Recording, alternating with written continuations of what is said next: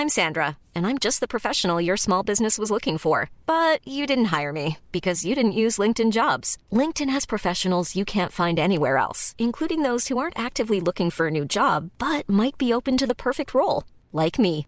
In a given month, over 70% of LinkedIn users don't visit other leading job sites. So if you're not looking on LinkedIn, you'll miss out on great candidates like Sandra. Start hiring professionals like a professional. Post your free job on linkedin.com/people today.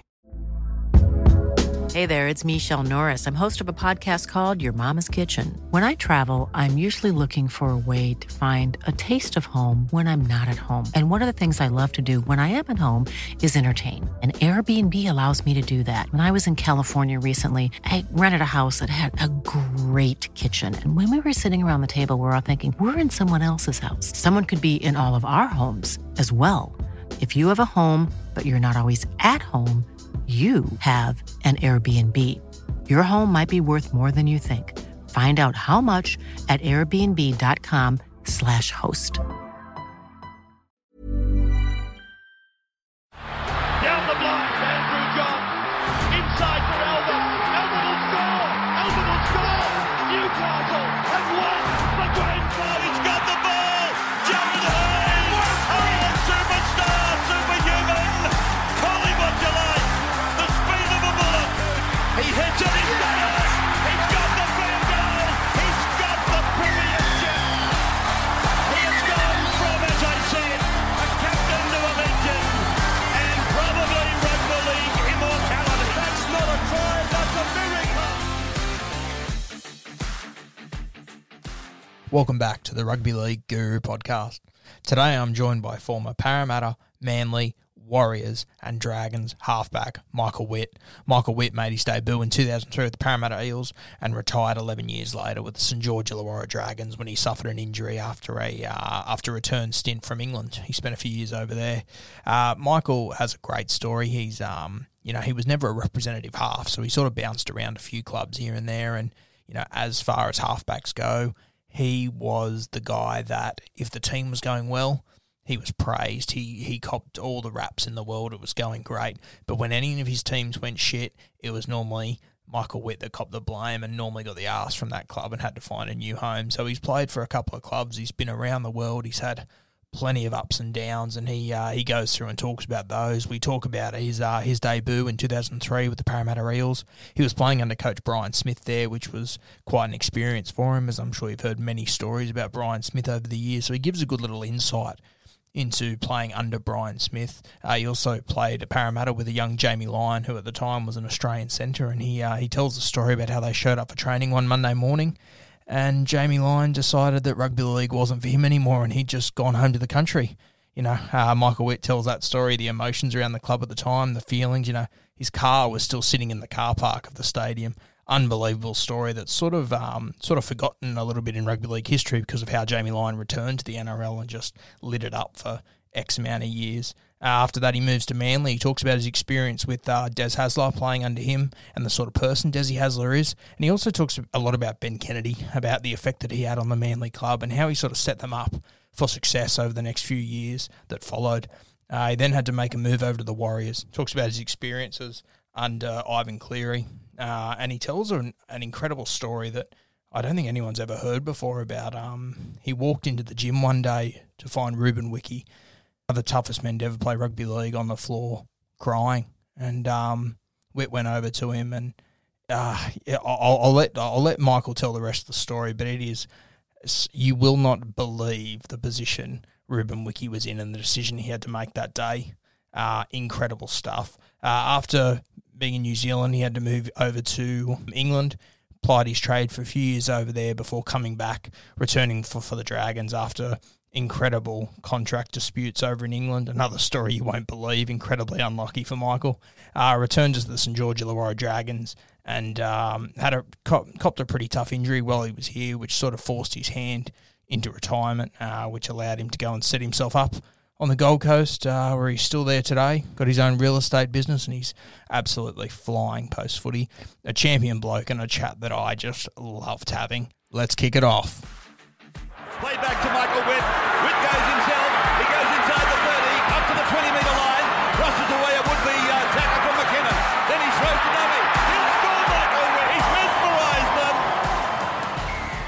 Michael, welcome on, mate. How are we? Good, mate. Thanks for having me. What is doing? Mate, nothing's doing at the moment with this virus getting around. As you know, it's pretty quiet. Since post footy, what have you been doing with yourself? I sell real estate in the Gold Coast, so we moved back here. I finished at the Dragons in 2014. We moved back up here to the coast. We bought a place here probably actually when I was in New Zealand playing the Warriors. So it was always our destination once we retired. And so I've been here back about 5 years, mate, and love it. Love it. Would never leave. Are you Queensland born and bred? I am. I'm originally from Toowoomba, so a couple of hours from where I'm living now. So I guess it's one of those ones I'm close enough to family, yet I'm still far enough away. Toowoomba's a pretty rich rugby league town, isn't it? It is. Rugby league is the number one sport there. Always has been. I think it always will be. There's been some for quite a smaller town. In saying that, it's 100,000 plus now, but there's been some amazing footballers come out of there and some really good Origin players and plenty of NRL players. That's for sure.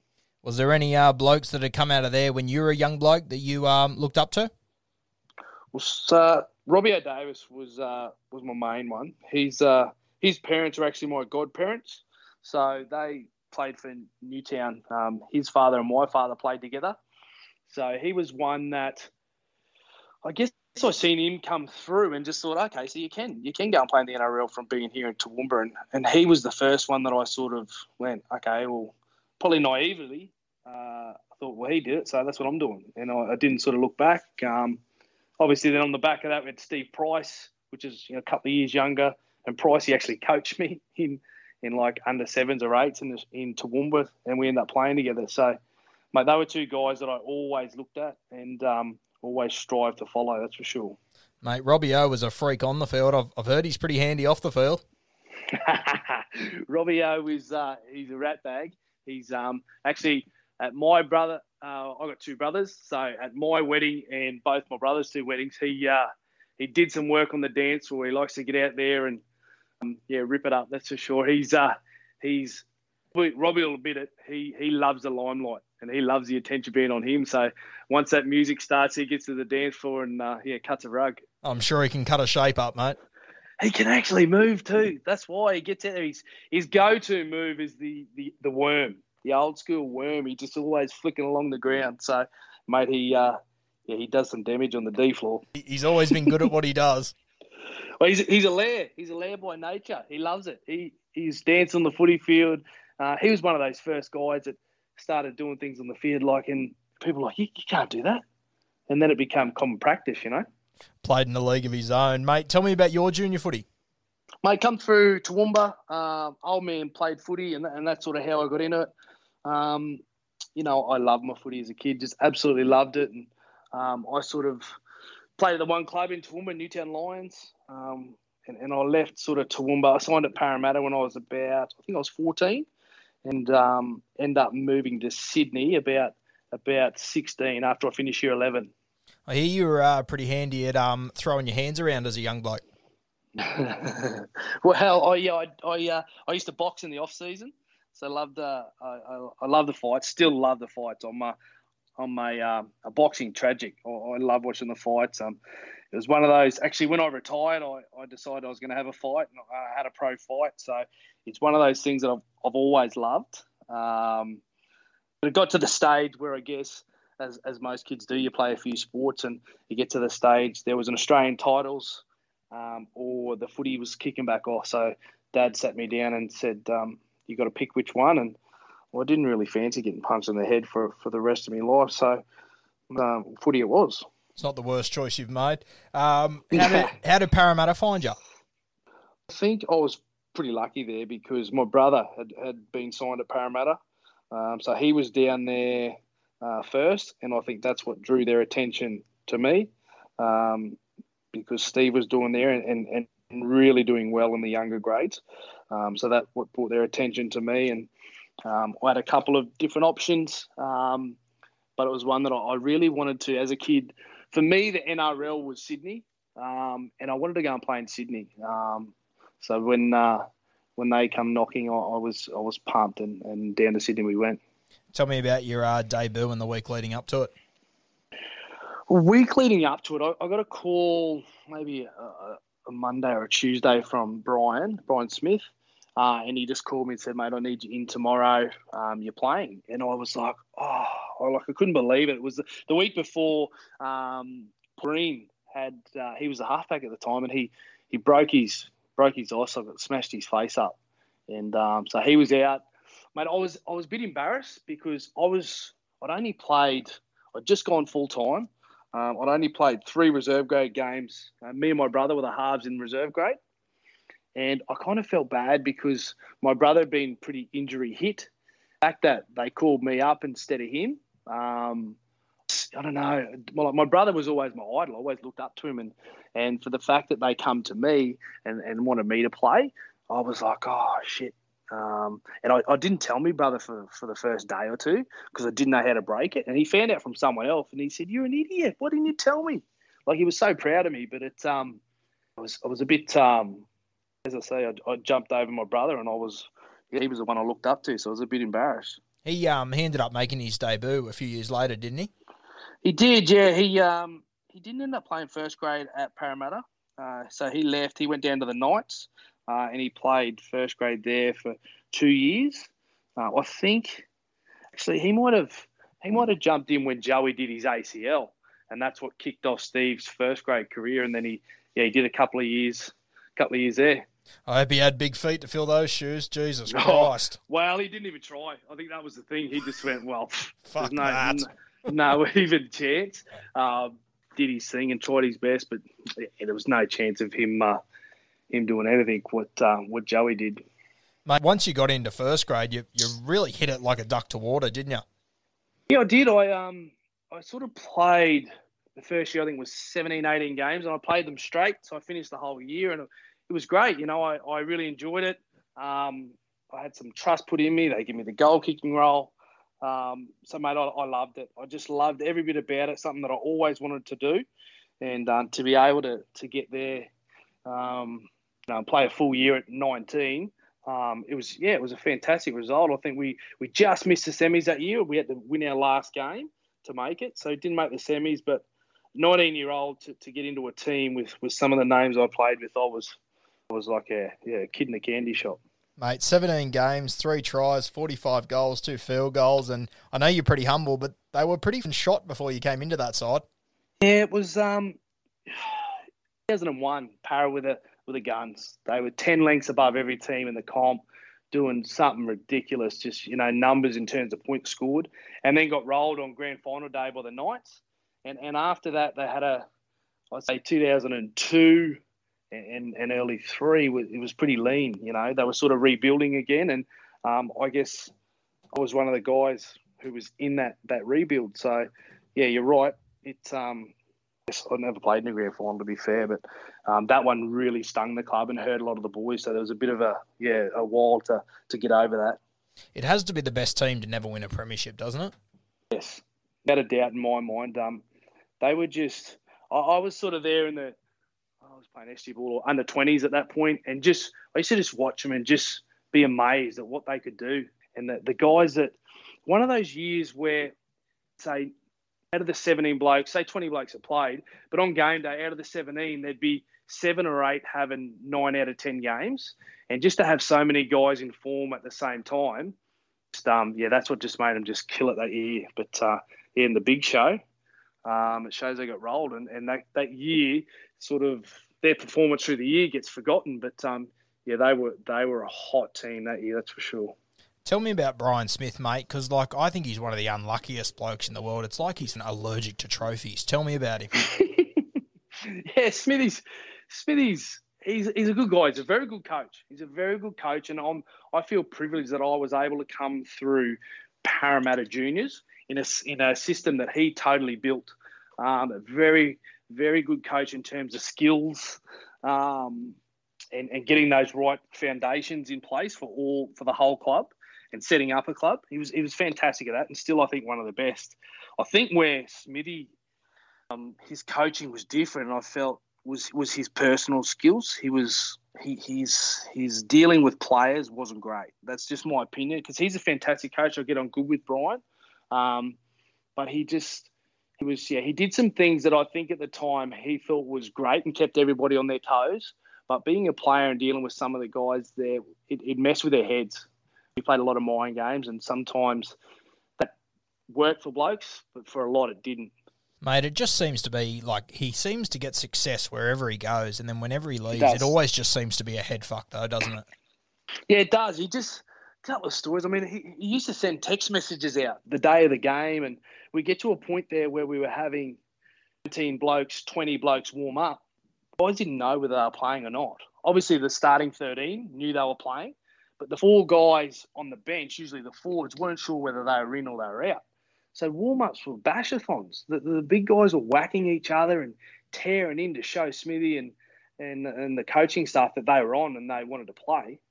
And then, you'd see someone get a pat on the shoulder and told they're not playing, and their heart just break right in front of you.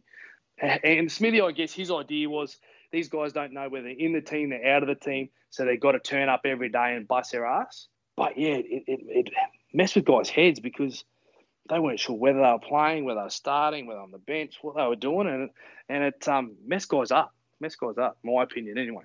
I get it, but I also don't get it. Oh,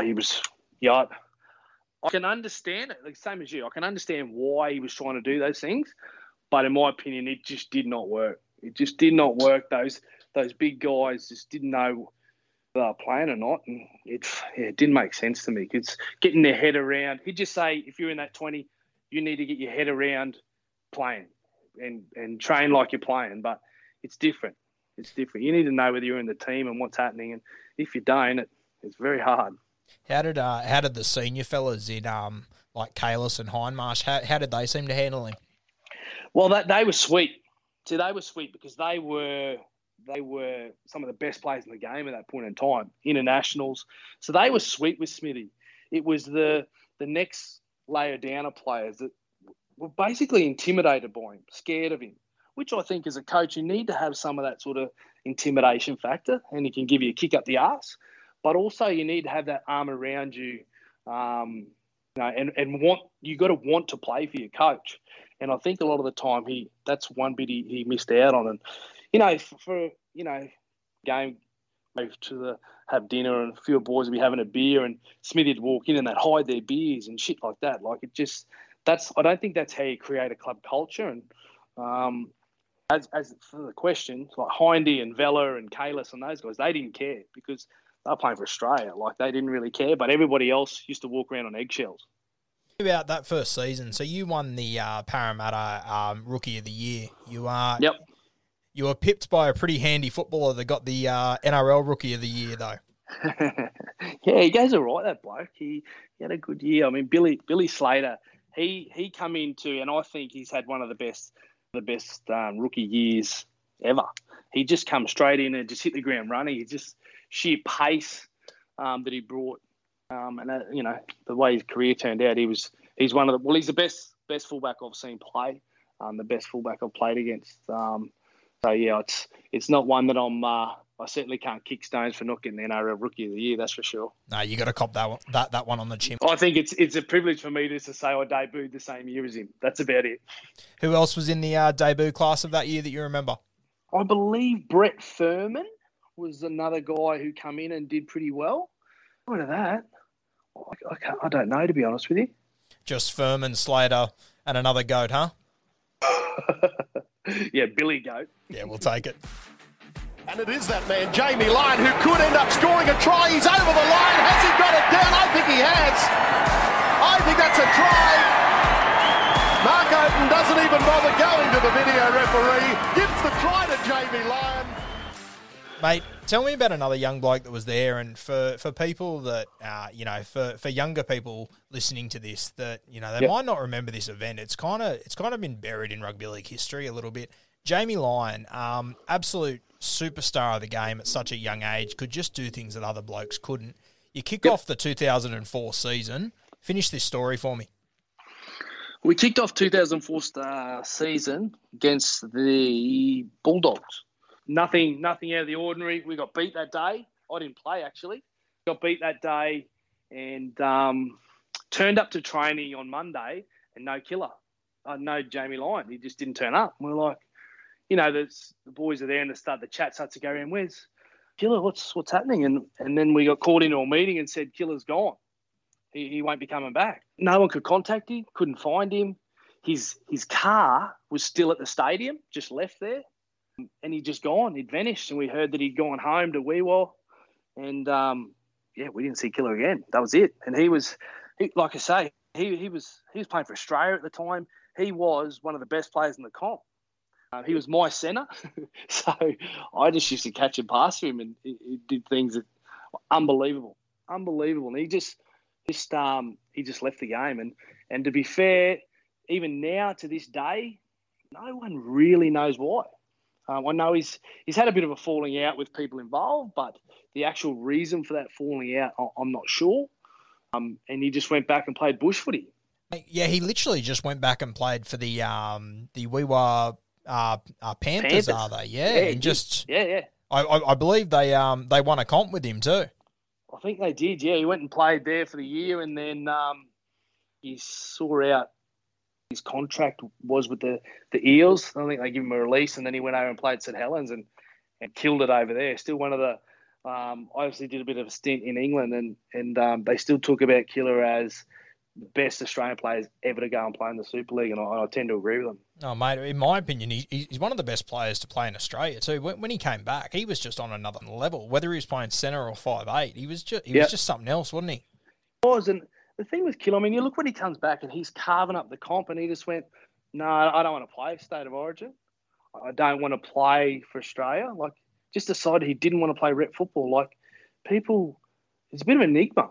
I only seen him a couple of weeks ago at a game of footy.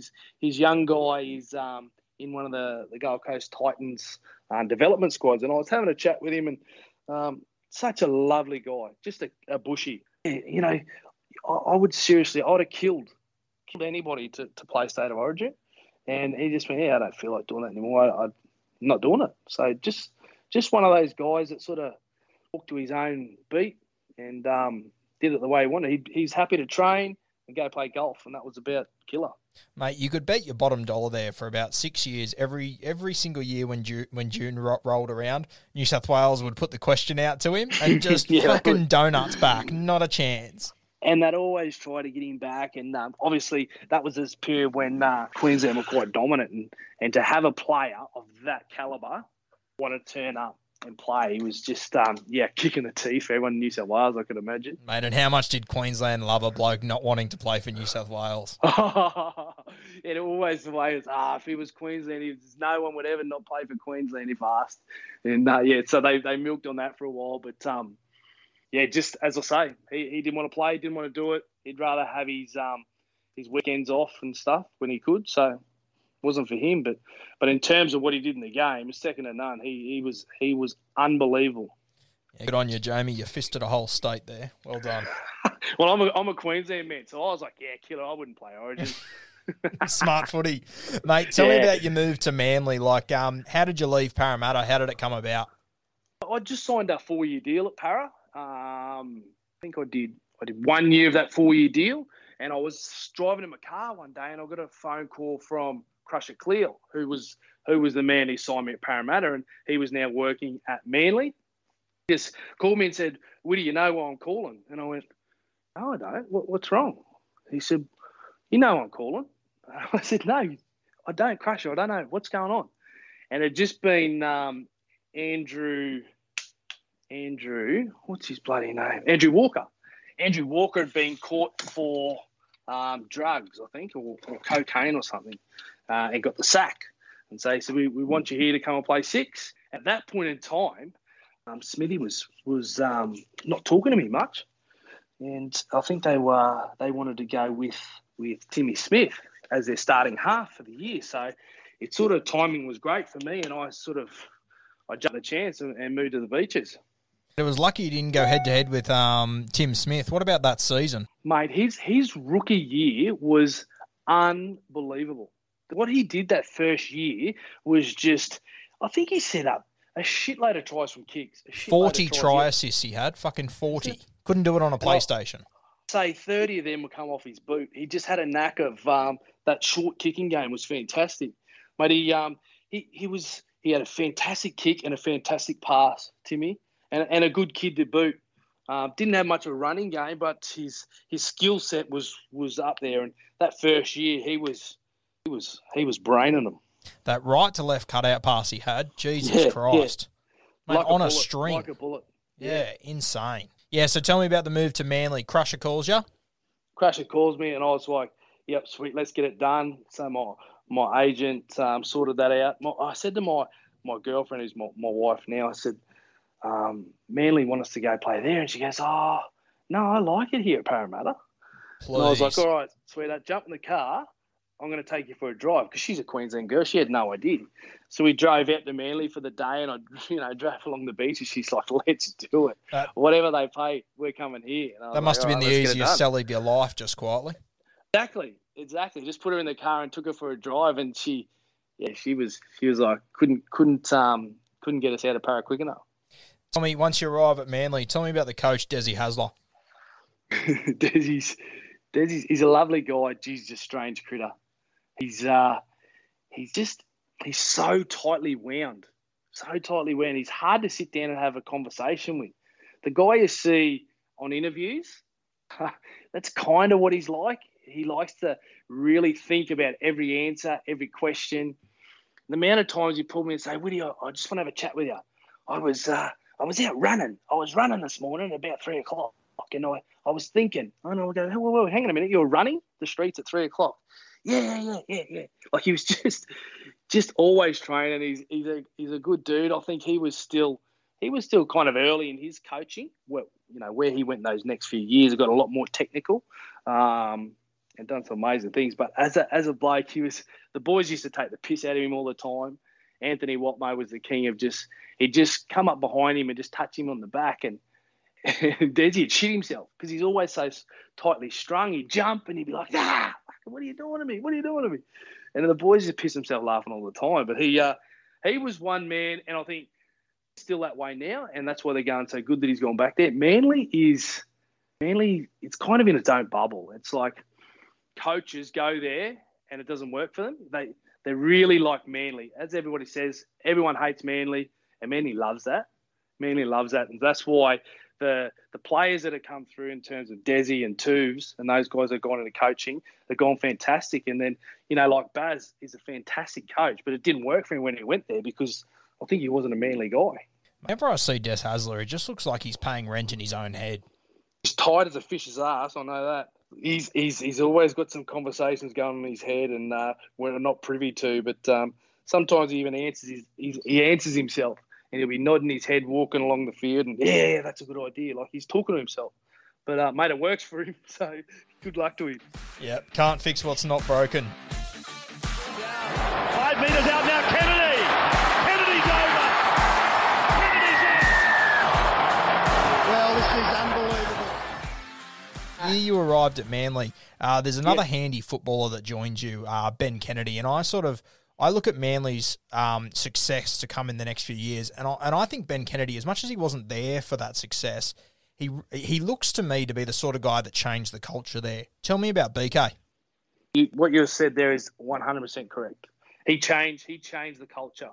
He turned up that same year. It was myself, Brent Kite, and BK. And he just turned up and he changed it. He just changed the place. It was always a fun-loving group, but he turned up as a winner. And take no prisoners. We do whatever it takes to win, and he just really drove that culture. Lovely bloke, fantastic guy, but he turned up and just changed how hard he trained, and he took blokes under his wing. He grabbed Anthony Watmough when he turned up, and just took him with him, and that's where Chock turned into an amazing player, just following what BK did. The thing with BK, he trained his ring out and he partied his ring out away from the footy. But he showed blokes at good time. As soon as we turned out to train, he had a switch, and mate, he'd have to be one of the best players I ever played with. I remember he played a test match one might have been a Friday, and we had a Sunday game, and he turned up limping the day before, and he was never playing, and then he just turned up with his bag and said, "No, I'm playing." And he brained him that day. He was just that kind of bloke where he could switch. He just had a switch once he stepped over the line, and he was next level. Amazing bloke. I look back and I honestly think it's the most underrated signing in rugby league history. Yeah, I tend to agree with you. What he did at Manly, and you'll see the year that he retired, they went and won the grand final the next year. BK was there. BK was in the sheds.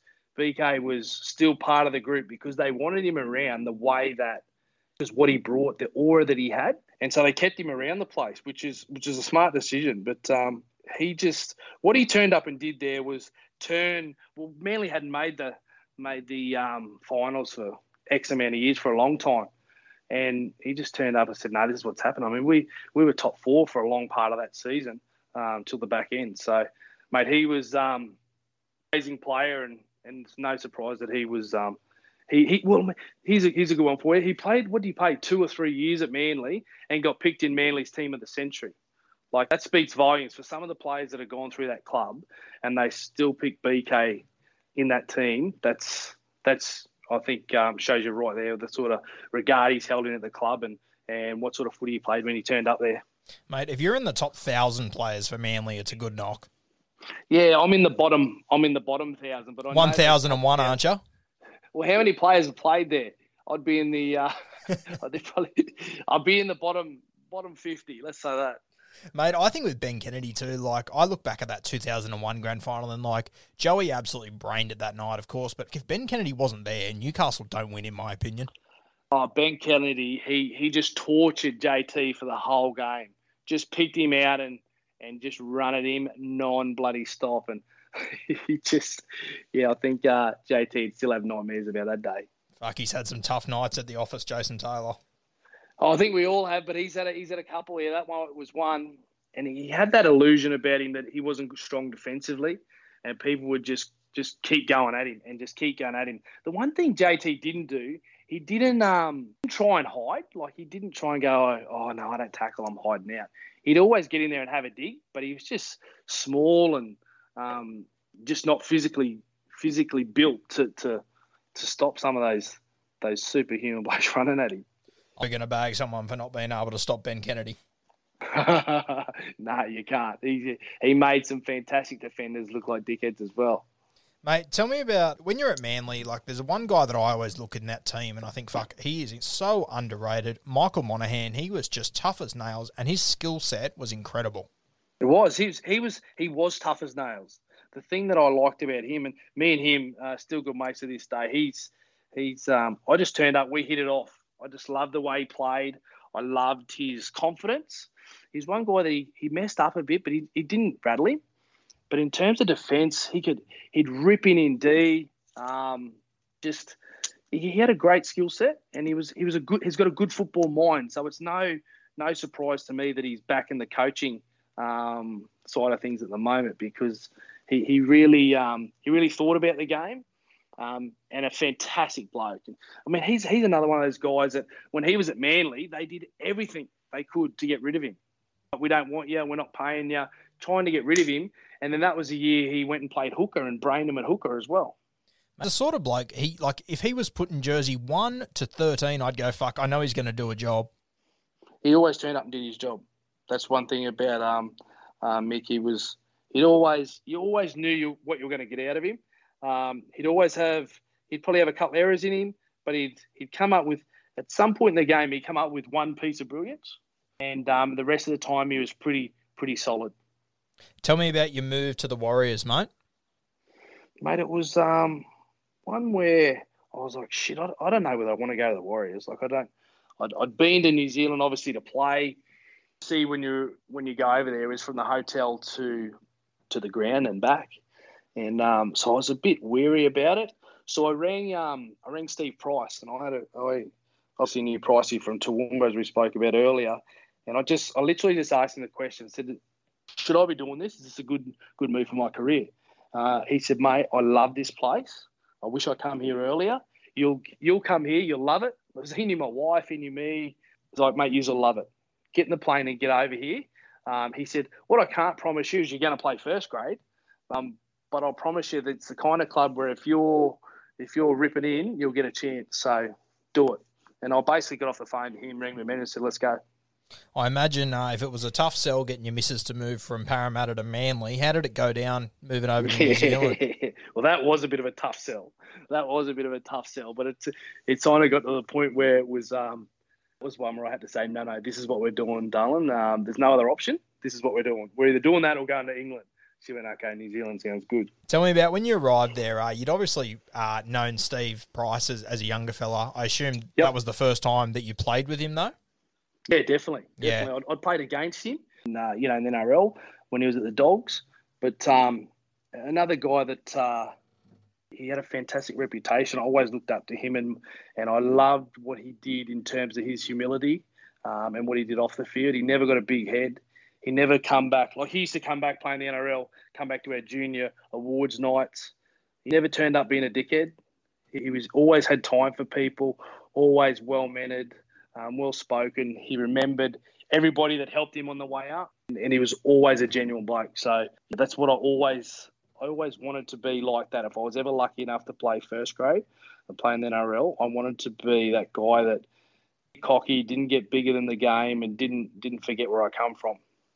Mate, he knew his way around a bucket hat. I loved a bucket hat. I don't think there was even bucket hats in New Zealand before he got there. It's probably not a bad shout. Mate, he'd get straight in and say, we've got to have one of these. And he'd bring his hat in and say, make one of them. And he'd always end up with one. No matter what team he played for, he'd have a bucket hat and he'd train in it every day. Mate, there was another handy front rower in that side who I think he's one of the greatest Kiwi players we've ever seen, Ruben Wiki. Tell me about, what does he bring to a team? He just brings a bit of fear factor, I think, when you're playing against him, haven't played against him as well. He has a bit of that fear factor, but he's like a dad. He's like a dad. I love him, absolutely love him. He's a guy that he only had 1 year, and that was fifth. He was at training. You never wanted to be in the defensive drills against him because he'd just tear you to pieces because he only knew one way. He never did any half-hearted. He just ripped in. So that's the way he trained, is the way he played, and that's why he played for so long. He's a real genuine bloke, lovely guy. Hiring for your small business? If you're not looking for professionals on LinkedIn, you're looking in the wrong place. That's like looking for your car keys in a fish tank. LinkedIn helps you hire professionals you can't find anywhere else, even those who aren't actively searching for a new job but might be open to the perfect role. In a given month, over 70% of LinkedIn users don't even visit other leading job sites. So start looking in the right place. With LinkedIn, you can hire professionals like a professional. Post your free job on linkedin.com/people today. And I feel privileged to have played with him. Manu Vatuvei, well done. Holy Dolly, Ruben Wiki has just absolutely hammered poor old Soliola. He is in Disneyland. Mate, I had a chat to Clinton Torpey the other day, and he was telling me that he was playing for the Warriors in 2002 with Ivan Cleary, and then he got to 2006, and Ivan Cleary arrived at the club as coach, and he sort of thought, how good's this going to be? And Ivan Cleary essentially sat down with him on the first few days and said, I don't want you here, you've got to go. Tell me, it sounds like he took no prisoners. How'd you find Ivan Cleary? Well, speaking about this one and just having spoken about Ruben Wiki, I'll tell you a story about Rubes. He was leading into, it must have been 2008, and he's leading into playing 300 games. They've said to him, nah, you're not playing. And they tried to get him to retire. And I was in the leadership squad at the time. And I remember coming out of a meeting and seeing Rube sitting on his own in the gym crying. And I was like, mate, what's going on? And he said to me, they want me to retire. What do you mean they want you to retire? This is a story I've never told anyone, actually. They want him to retire. And he said, all they keep saying to me is, you're already a legend of the game, whether you've played 290 or 300 games, no one cares. You're bigger than that. You should retire. And he said to me, what should I do? I said, mate, don't you dare retire. You dare. I said, you mean too much of this club. and you mean too much to these boys, they'll fold. Especially the younger Polynesian guys. I said, if you throw in the towel now, what sort of what are you going to show them? And he goes, okay, but do the boys want me to retire? And I was like, no, there's no way in the world. He said, what about the leadership group? I said, mate, we want you there. We love having you. I love running out beside you. I said, don't you dare retire. He said, okay, I'm not retiring. I'm going to get this. So, mate, yeah, he decided on the spot that he was going to push on, and he played reserve grade. I think it was only 1 week. I believe someone got injured. I can't remember. He came straight back into the team and finished off with a powerhouse year. But, yeah, it's interesting when you say that about Ivan. They sat him down. Ivan, John Hart, who was a former All Blacks coach, was in there, and the CEO, and they tried to literally make him retire. So it's an interesting little play, that one. I'm not sure everyone did spoke about that. Ivan Cleary is another one that I look at that, he seems to get some form of success everywhere he goes, but it never seems to end pretty again, does it? Yeah, there's a couple of clubs there that he's probably hasn't gone great with. Obviously, his first stint at Penrith didn't work, and then he went to the Tigers. I think he was starting to build something really good there, and obviously bailed on them to get back and coach Nathan. A very good coach. There's no doubt about that. But yeah, you're right. There's been a few clubs that he's left in probably not better than when he turned up. Tell me, mate, let's fast forward. 2008, you're playing the Melbourne Storm down in Melbourne. You guys finish 8th. They won the minor premiership. No team that's finished 8th had ever won that game before. Tell me about that game. I remember just it was a real fight for us to make the finals that year. I think we won about 7 or 8 straight, and so we went into the final series full of confidence, in really good form, on a really good run, and we were confident going there. Everybody had written us off. Everybody. There's no one outside of that club that thought we were a chance of winning, and for some reason we really thought we were a chance, and went down there with an attitude that we were going down to win and get out of there, and mate, we did it.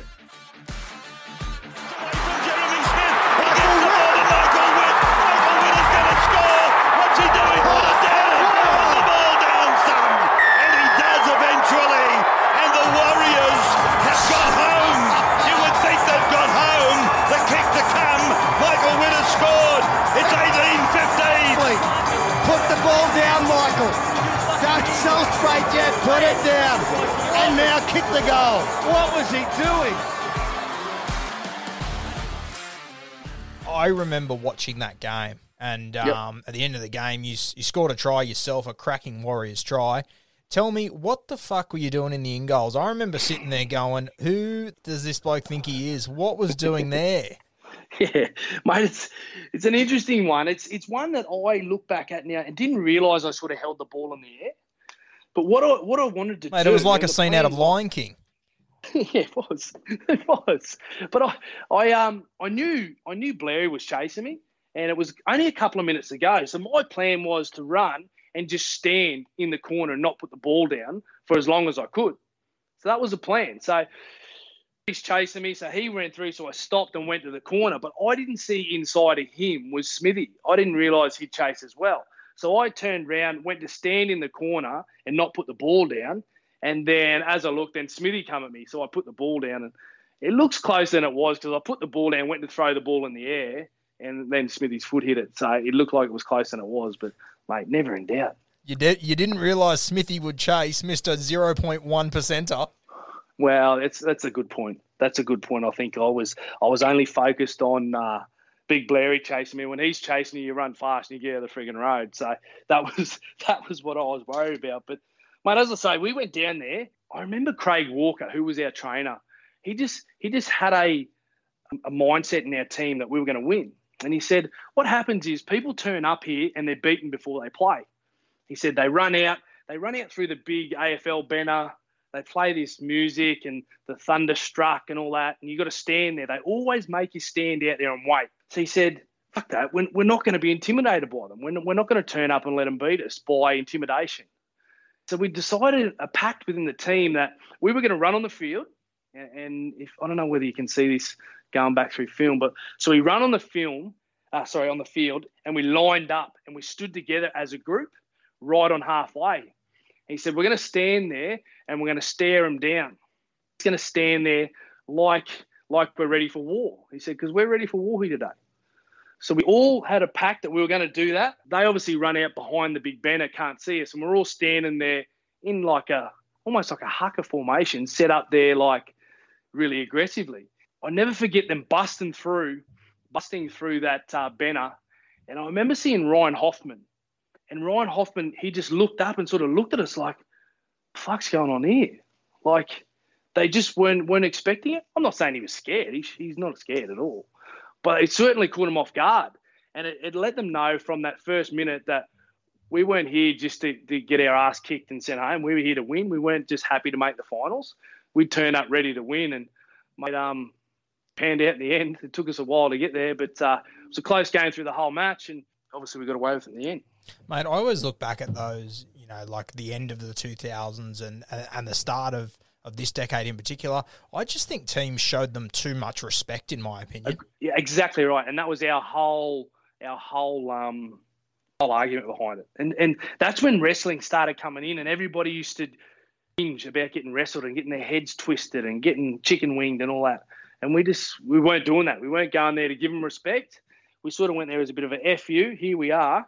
And there's some big, scary hombres in our team. We're like, well, we're going to match fire with fire. And that's what we did. And on that day, it worked for us. And, I remember watching for years, and I watched them, and, they are an unbelievable team, no doubt about it. But when you show up and you try and play your block plays against the king of block plays, you're making life easy on them. I used to love it when the Warriors would go down there and say, fuck this, let's play backyard footy and see how they handle it. And if you look through history, the Warriors have always had a good record against the Storm, and I think that's part of it. You've got to go there prepared to chant your arm, because if you don't chant your arm, you're not going to win. That's a given. Structured football, the Melbourne Storm, there's no one better. So you've got to go there and play a bit of that Warriors footy where hitting it up and offloads and those sorts of things, and plenty of push. And we certainly had the guys in our team to be able to do stuff like that. And so that's the way we turned up. Just run hard, tackle hard, and play a bit of footy on the back of that. And let's see what happens. When you've watched the Warriors over the last 10 years or so, do you look at them and think they're trying to be someone else? I always look at them and I watch the way they play, and I'm like, fuck, you are producing these incredibly naturally gifted footballers that they shouldn't be playing structured footy. You should be allowing them to throw the ball around. When I spoke to Clinton Torpey the other day, he sort of said the same thing. He sort of said, fuck, why are we trying to be Melbourne? We're the Warriors and we need to own that. How do you feel about that? I agree with you. The thing toward the back end of my time, or actually my time at the Warriors was a time where we had a fair bit of success. We, in the semis, going from the grand final both years, or 1 year rather. And what we had there was a real good blend of a team. We had Aussies and Kiwis. We had young and old, Polynesians, white boys, whatever. We had a real good mix. Towards the back end of my time at the Warriors, the owner of the Warriors then decided that he wanted it to be a Kiwi team. He wanted all Kiwis, so they started getting rid of all the Aussies. And it just doesn't work. You can't run an NRL team as the Kiwis. You've got to have a good blend of Aussies, old and young, so you've got that mix. And I think the way they've tried to do it for an extended period is try to have all Kiwis there and try to bring all the Kiwis back from Australia to play for the Warriors. And I don't think that's how it works. I think you've got to have a good mix of everything. I think when you look at like World Cups and any sort of competition that's a short frame of time, you can play Kiwi footy, but over 26 weeks, it just doesn't seem to work, does it? No, you've got to have a good blend, mate. You've got to have a good blend of experience. You've got to have a good blend of Aussies and Kiwis. And the thing is, you can't run it as a Kiwi team because some of the best Kiwi players are in Australia, and you're never going to get them back. So if you try and work around only having the Kiwi boys come home, it's just not going to happen. It's not going to happen. You need to have a good blend of players. And I think the year they made the grand final, again, still had a really good blend of young and old. They had Michael Luck still there. Maloney went there and played in the halves, and another Aussie. So there was a good good mix. That's the way, in my opinion. Not saying that I know, but that's the way that team's got to be. And I don't think it's been that way for a while now. Mate, we spoke earlier about that try you scored and holding the ball up in the in-goals. Did Ivan Cleary have anything to say to you after that? Did he get in your ear, or was he just happy you guys won? He just, what he said to me was, mate, because I said, sorry, what I was trying to do, and I told him, he goes, yeah, that's sweet. He said, when I seen you pull up, I thought they'd called it back, and I shit myself. I didn't know what was going on. So yeah, that's all right. He didn't laugh at me. Guaranteed, if I'd have did it, and I would have dropped it, I would have been rissoled. Although, and to say that, at the end of that season, he got rid of me anyway. So who knows? Mate, I'm just having a look at some of your stats from when you're at the Warriors. You were goal kicking at about 90%. You were striking them. Yeah, striking them all right. I think I just found a real groove of my training, my kicking training, and I had everything going right. I had the confidence in my kicking, and I felt like no matter where I put the ball down, I felt like I was going to get it. I think it was one of those ones where I just found a good knack of what I was doing training-wise, and it just started to – I always turned up in a game knowing I'll put the work in. I always trained really hard on my kicking, and I turned up knowing that I'll put the work in, so there's no reason why I should miss. Tell me about how you left the Warriors. How did Ivan break it to you? Mate, it was a weird one. When I had I remember the week we went to Melbourne to play that semi-final game, I had an offer to go to England for 3 years to go and play at Hull FC. My manager rang me and said, you've got this amazing offer to go overseas. Would you look at it? And he told me the money, and I said, oh, shit, yeah. Like, I had 1 year to go at the Warriors. So he contacted the Warriors and said, consider letting Michael go. He's got a good offer, obviously, to go to England. And they said to me, no way. We got you in our plans here. I still remember John Hart pulling me aside and saying, Michael, we got long-term plans for you here at the club, and we don't want to let you go. So straight away I said, fantastic, great. I don't want to go if I'm wanted here. No problem at all. So I remember having the phone call with my agent when I was in the hotel down in Melbourne. So then, obviously, that game in Melbourne, I ended up getting man of the match in that game. I played okay through the final series. We got beat by Manly, who I think would have beat bloody Australian side that year. They were just on. What a side. And, I mean, they went and schooled Melbourne by 40 in the grand final. So I don't think – I obviously didn't play that good that day, but I don't think anyone did, and I don't think anyone was going to beat Manly. So it was obviously out.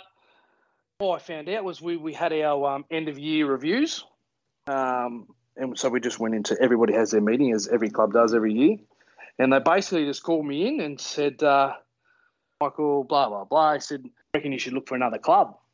You're not in my plans moving forward. I think you should try to find another club. I said, well, I just had an offer 3 weeks ago, and you said no. Well, I can tell you now, you're not in my plans, so if I was you, I'd be calling my agent straight away. All right, well, I'm just going to knuckle down and I'll train my ass off and show you that I'm worthwhile here. And he said to me, exact words were, Michael, it doesn't matter how hard you train, how good you're playing, you'll never play first grade at this club again. And I was like, well, took that one straight between the eyes. Like I wasn't ready for that. I literally walked out of the meeting, called my agent straight away and said, get that deal sorted at Hull. And he goes, no, they've pulled the deal now. They've signed someone else. I was just like, Jesus Christ. I was not expecting that. And the fact that he said, no matter what you do, I don't care. You're never going to play first grade again. We've bought Joel Moon to come and play 5'8". Fuck, that hurts. He'll be out 5'8" next year no matter what.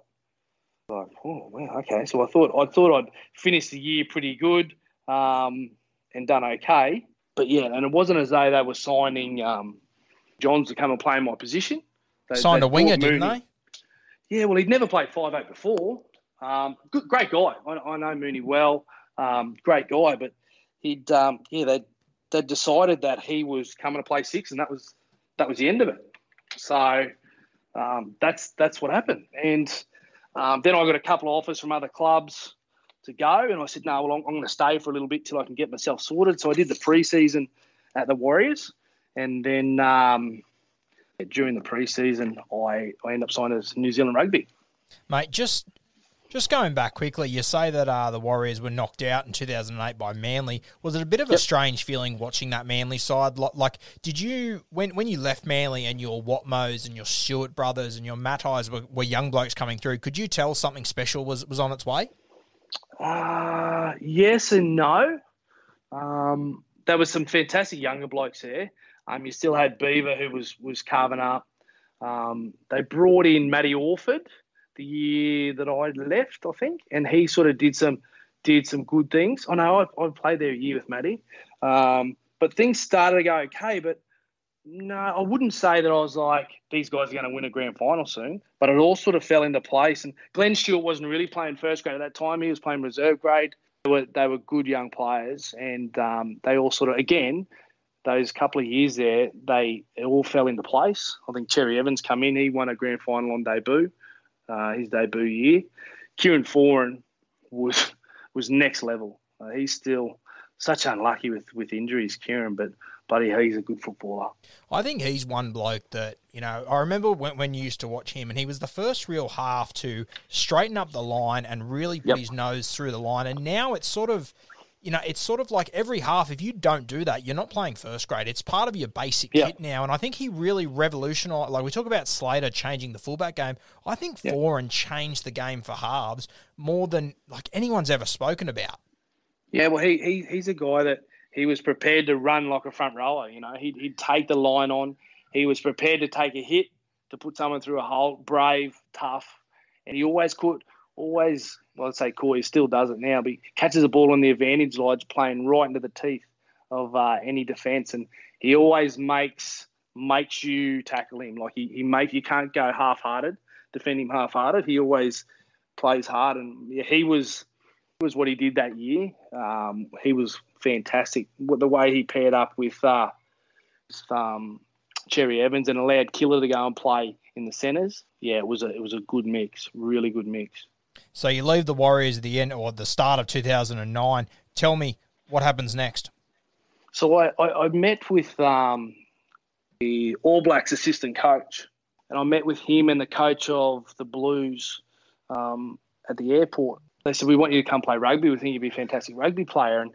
And there, as I say, John Hart was working at the Warriors at the time, and he sort of said, mate, I think rugby union's you go. You should take this up. I had a couple of other offers in the NRL, but it was kind of that point in time where no one had any money left in their cap. So I would have been taking a big cut to go to any club. And I just thought, this could work. So I signed a contract with New Zealand Rugby, and I signed with Otago. So, mate, thought let's go. And I was excited about the move, to be fair. Off we went to Dunedin. So which comp were you playing in there? So I'd played, it's interesting, rugby union in New Zealand. So you go and play local club rugby. You go and play back with to like the normal local footy team. And I thought, this is crazy. What have I gone and done? But I was playing local rugby and I was playing against All Blacks just in the in-between period. And then I played for the Otago in the national competition. And once that sort of finishes, then you go into the Super 15, I think it was at the time. So then you go into Super Rugby. But by the time the Otago season had finished, I got an offer to move to England. So I sort of changed packed and off I went. I imagine there must have been some pretty tough hombres running around in the New Zealand Park comp. Yeah, because, mate, I got lit up a couple of times. I turned up, and obviously playing rugby league in New Zealand, you're the only team, so you get heaps of media, and there was plenty of media about me leaving, and plenty of media about taking on rugby union. And mate, early on, I was at the bottom of a couple of rucks and just got towed up by, I think they come running from the back fence to come in and rip me up with their boots. So I took a bit of heat, I took a bit of eye gouge, and it was rough and ready. Yeah, it was a baptism of fire. Did you feel like you were welcomed into rugby union, or was it a bit of like this bloke from league coming over? Like what was the feel around your move? Yeah, it was that with certain people, most definitely. They were like, Lee, you thinking he can come here and play this? And there was a couple of the guys that were players in the team that were mad league fans, so it was okay. They welcomed me. But certainly there was a point there where it was a bit foreign. The coach of the team that time, he was one that just did everything, because I was going to sign at North Harbour in Auckland, and he did everything he could to get me to go there. And then I signed there, and mate, he was one of the worst coaches I'd ever been coached by. So I played sparingly. I played a couple of games off the bench and started a few games, but it's only a really short season. But it was a bit of that. Some loved you, and some were like, "No, we're rugby boys, and you're an imposter." So, mate, after your time over the other side of the fence in Union, you make a return to league over in England. Who'd you sign with? I signed with Celtic Crusaders. They were based in North Wales. So a team that had been in Super League, I think, 1, maybe 2 years. We're trying to invest a bit of money, get some players over. A good mate of mine, Tony Martin, who I played with at the Warriors, he'd signed there. And basically that's why I went there. He's the godfather to my eldest daughter, and he said, "Mate, I'm going there. Let's do it." So I went, "Well, that sounds good to me. Let's go." And so I went back into rugby league, and we that was a very, very interesting setup there at the club. After being there for 2 years, I quite successful. Went okay in terms of my personal performance.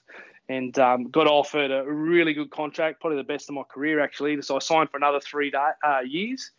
And about a week after that, the club folded. So all blokes were out in their ear, and that was it. Yeah, it was pretty scary.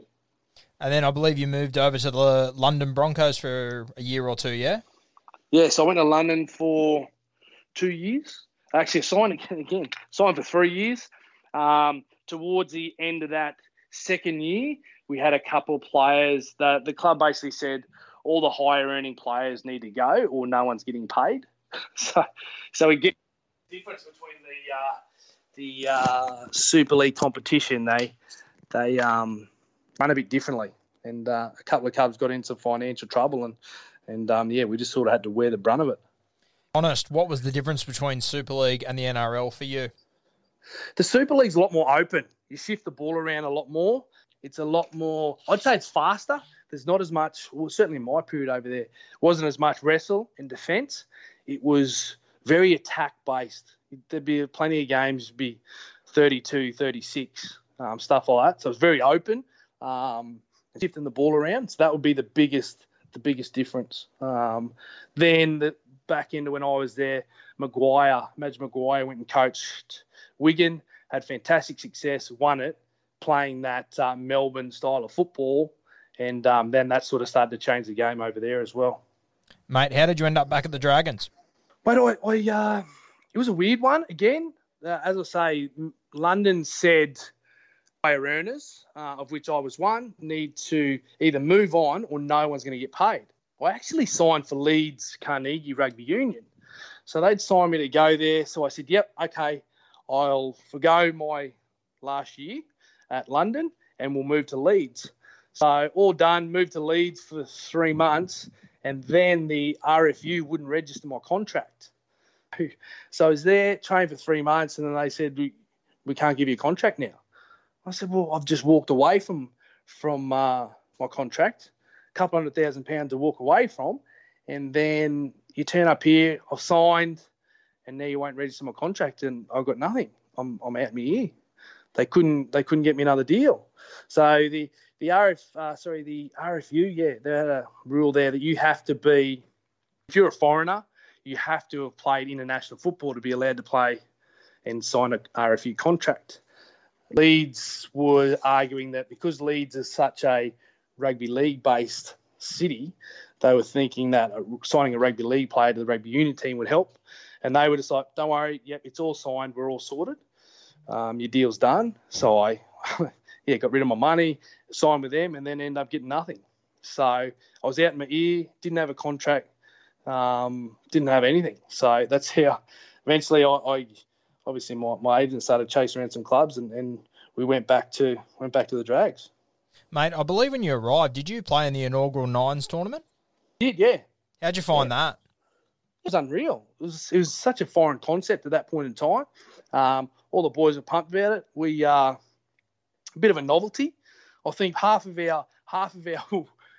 our week leading into it was we were working on plays off scrums and how we were going to create numbers.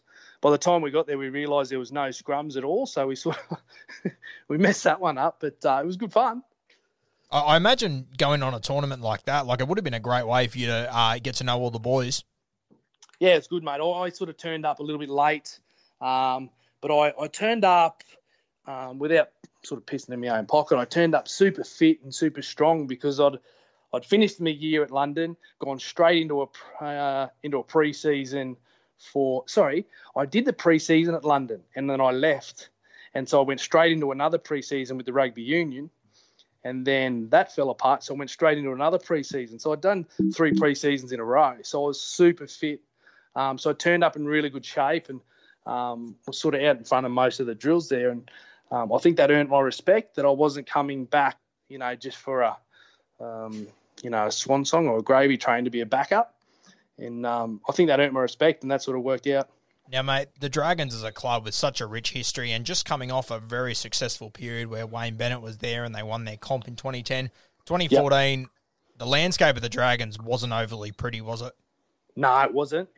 Steve Price was the coach there at the time. Come in, and he was under the heat from day one. We actually started really well. I think we won our first 3 games. I only played the first game, then I dislocated my shoulder, so I missed a couple of weeks. But we were sort of started off really well. Things were looking good, and then it all went to shit. And Pricey got the flick. Mary took over, and there was a big change. That's for sure. I believe that was the season that Benji Marshall arrived too, wasn't it? He did. Yeah. Benji turned up, and that was probably the icing on me. I'd just done my shoulder, just come back in, and then they signed Benji. So they said, all right, we want you to play a bit of hooker. So I was like, yep, sweet with that. Obviously coming back from a dodgy shoulder, Mary said to me, I want you to play reserve grade for a week and just show me that your shoulder's right, and then you'll play off the bench next week. Okay, cool, I can do that.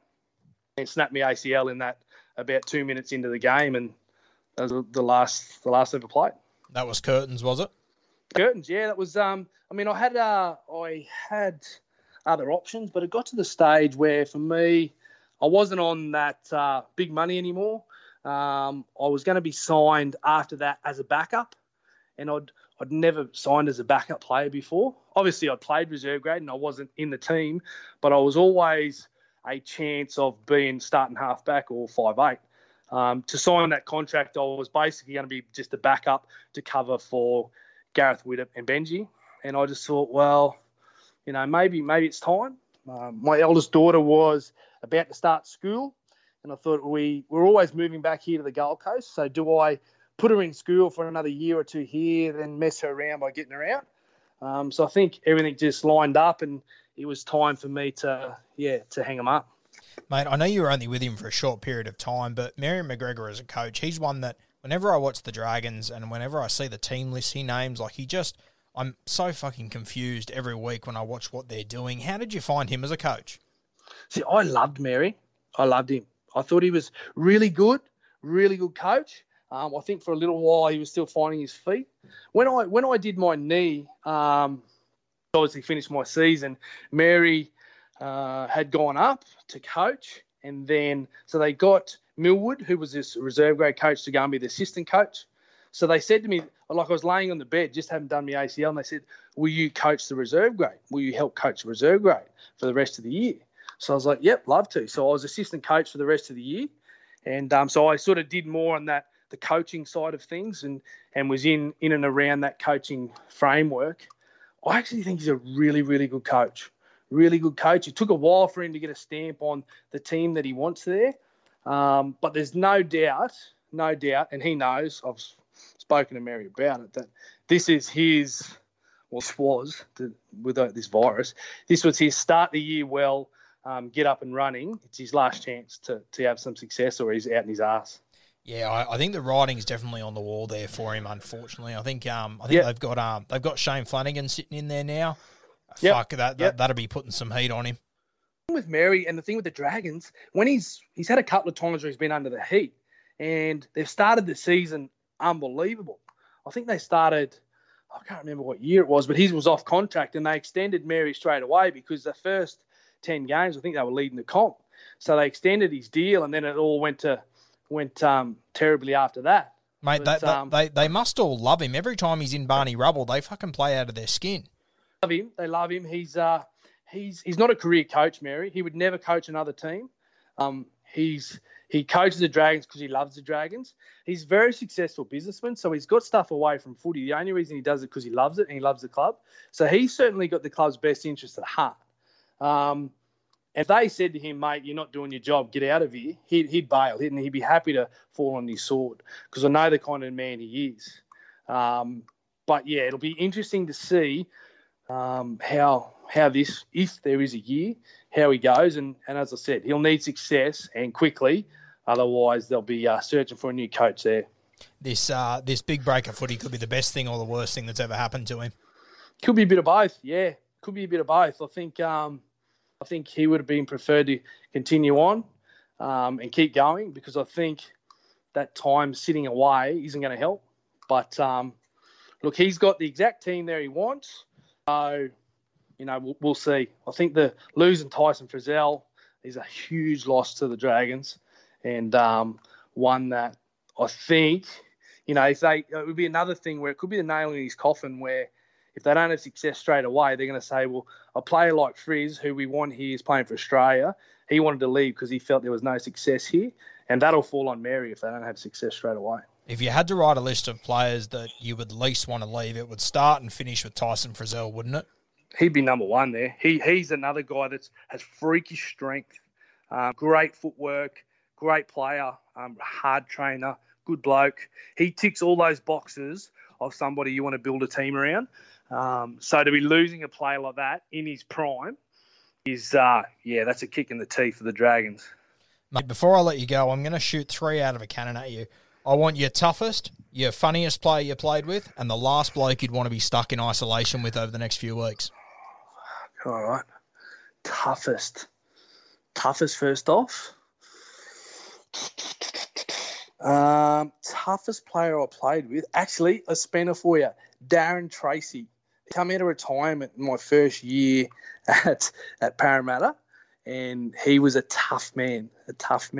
On the back of that, I guess Ruben Wiki has to be one of them. I'm just trying to go through. I played at plenty of clubs. I'm trying to go through on that. But I'd say Rubes. Yeah, Rubes. Let's go with Ruben. Funniest bloke you played with? Funniest bloke? Brett Stewart. Snake. The Snake. He's a champion. He loved a good time. He actually, story on the Snake, it was his brother's 21st, Glenn's 21st, and Glenn hates clowns. Like he has arachnophobia if you're scared of spiders. There's a name for it, yeah. I don't know what it is. There's a name for it. So we had like a barefoot bowls day at Manly Bowls Club, and Snake went missing, and we're out bowling, and next minute there's this clown just pops out of the bushes. It's just looking at it going, ooh, making all these weird sounds, and Glenn flipped his lid, like chased it, tried to bash him, everything. Like he couldn't catch Snake because, as you know, he's rapid. But, he was taking the piss out of his brother, but they were two fantastic blokes. That's a cracker. Well, fantastic blokes, sorry, they're not were. Tell me, the last bloke that you played with that you'd want to be stuck in isolation with for the next few weeks? Terry Hill, 10 lengths to second. Tell me about Tezza. Tezza come out of retirement again when I was at Manly. He loves some limelight. Oh, mate, he talks and talks and talks, and he never lets a story get in the way with the truth. The truth never gets in the way of a good story with him. But he's one of a kind, Tezza Hill. Mate, it's been an absolute pleasure having you on. I congratulate you on your career and everything you've done post-footy. Sounds like you're absolutely flying. All going good here on the coast. You need to sell your house, give me a buzz. Will do. I'll let you know. Thank you, mate. I'll talk to you soon. Champion, Nathan. Appreciate your time, dude. See you later. See you, brother.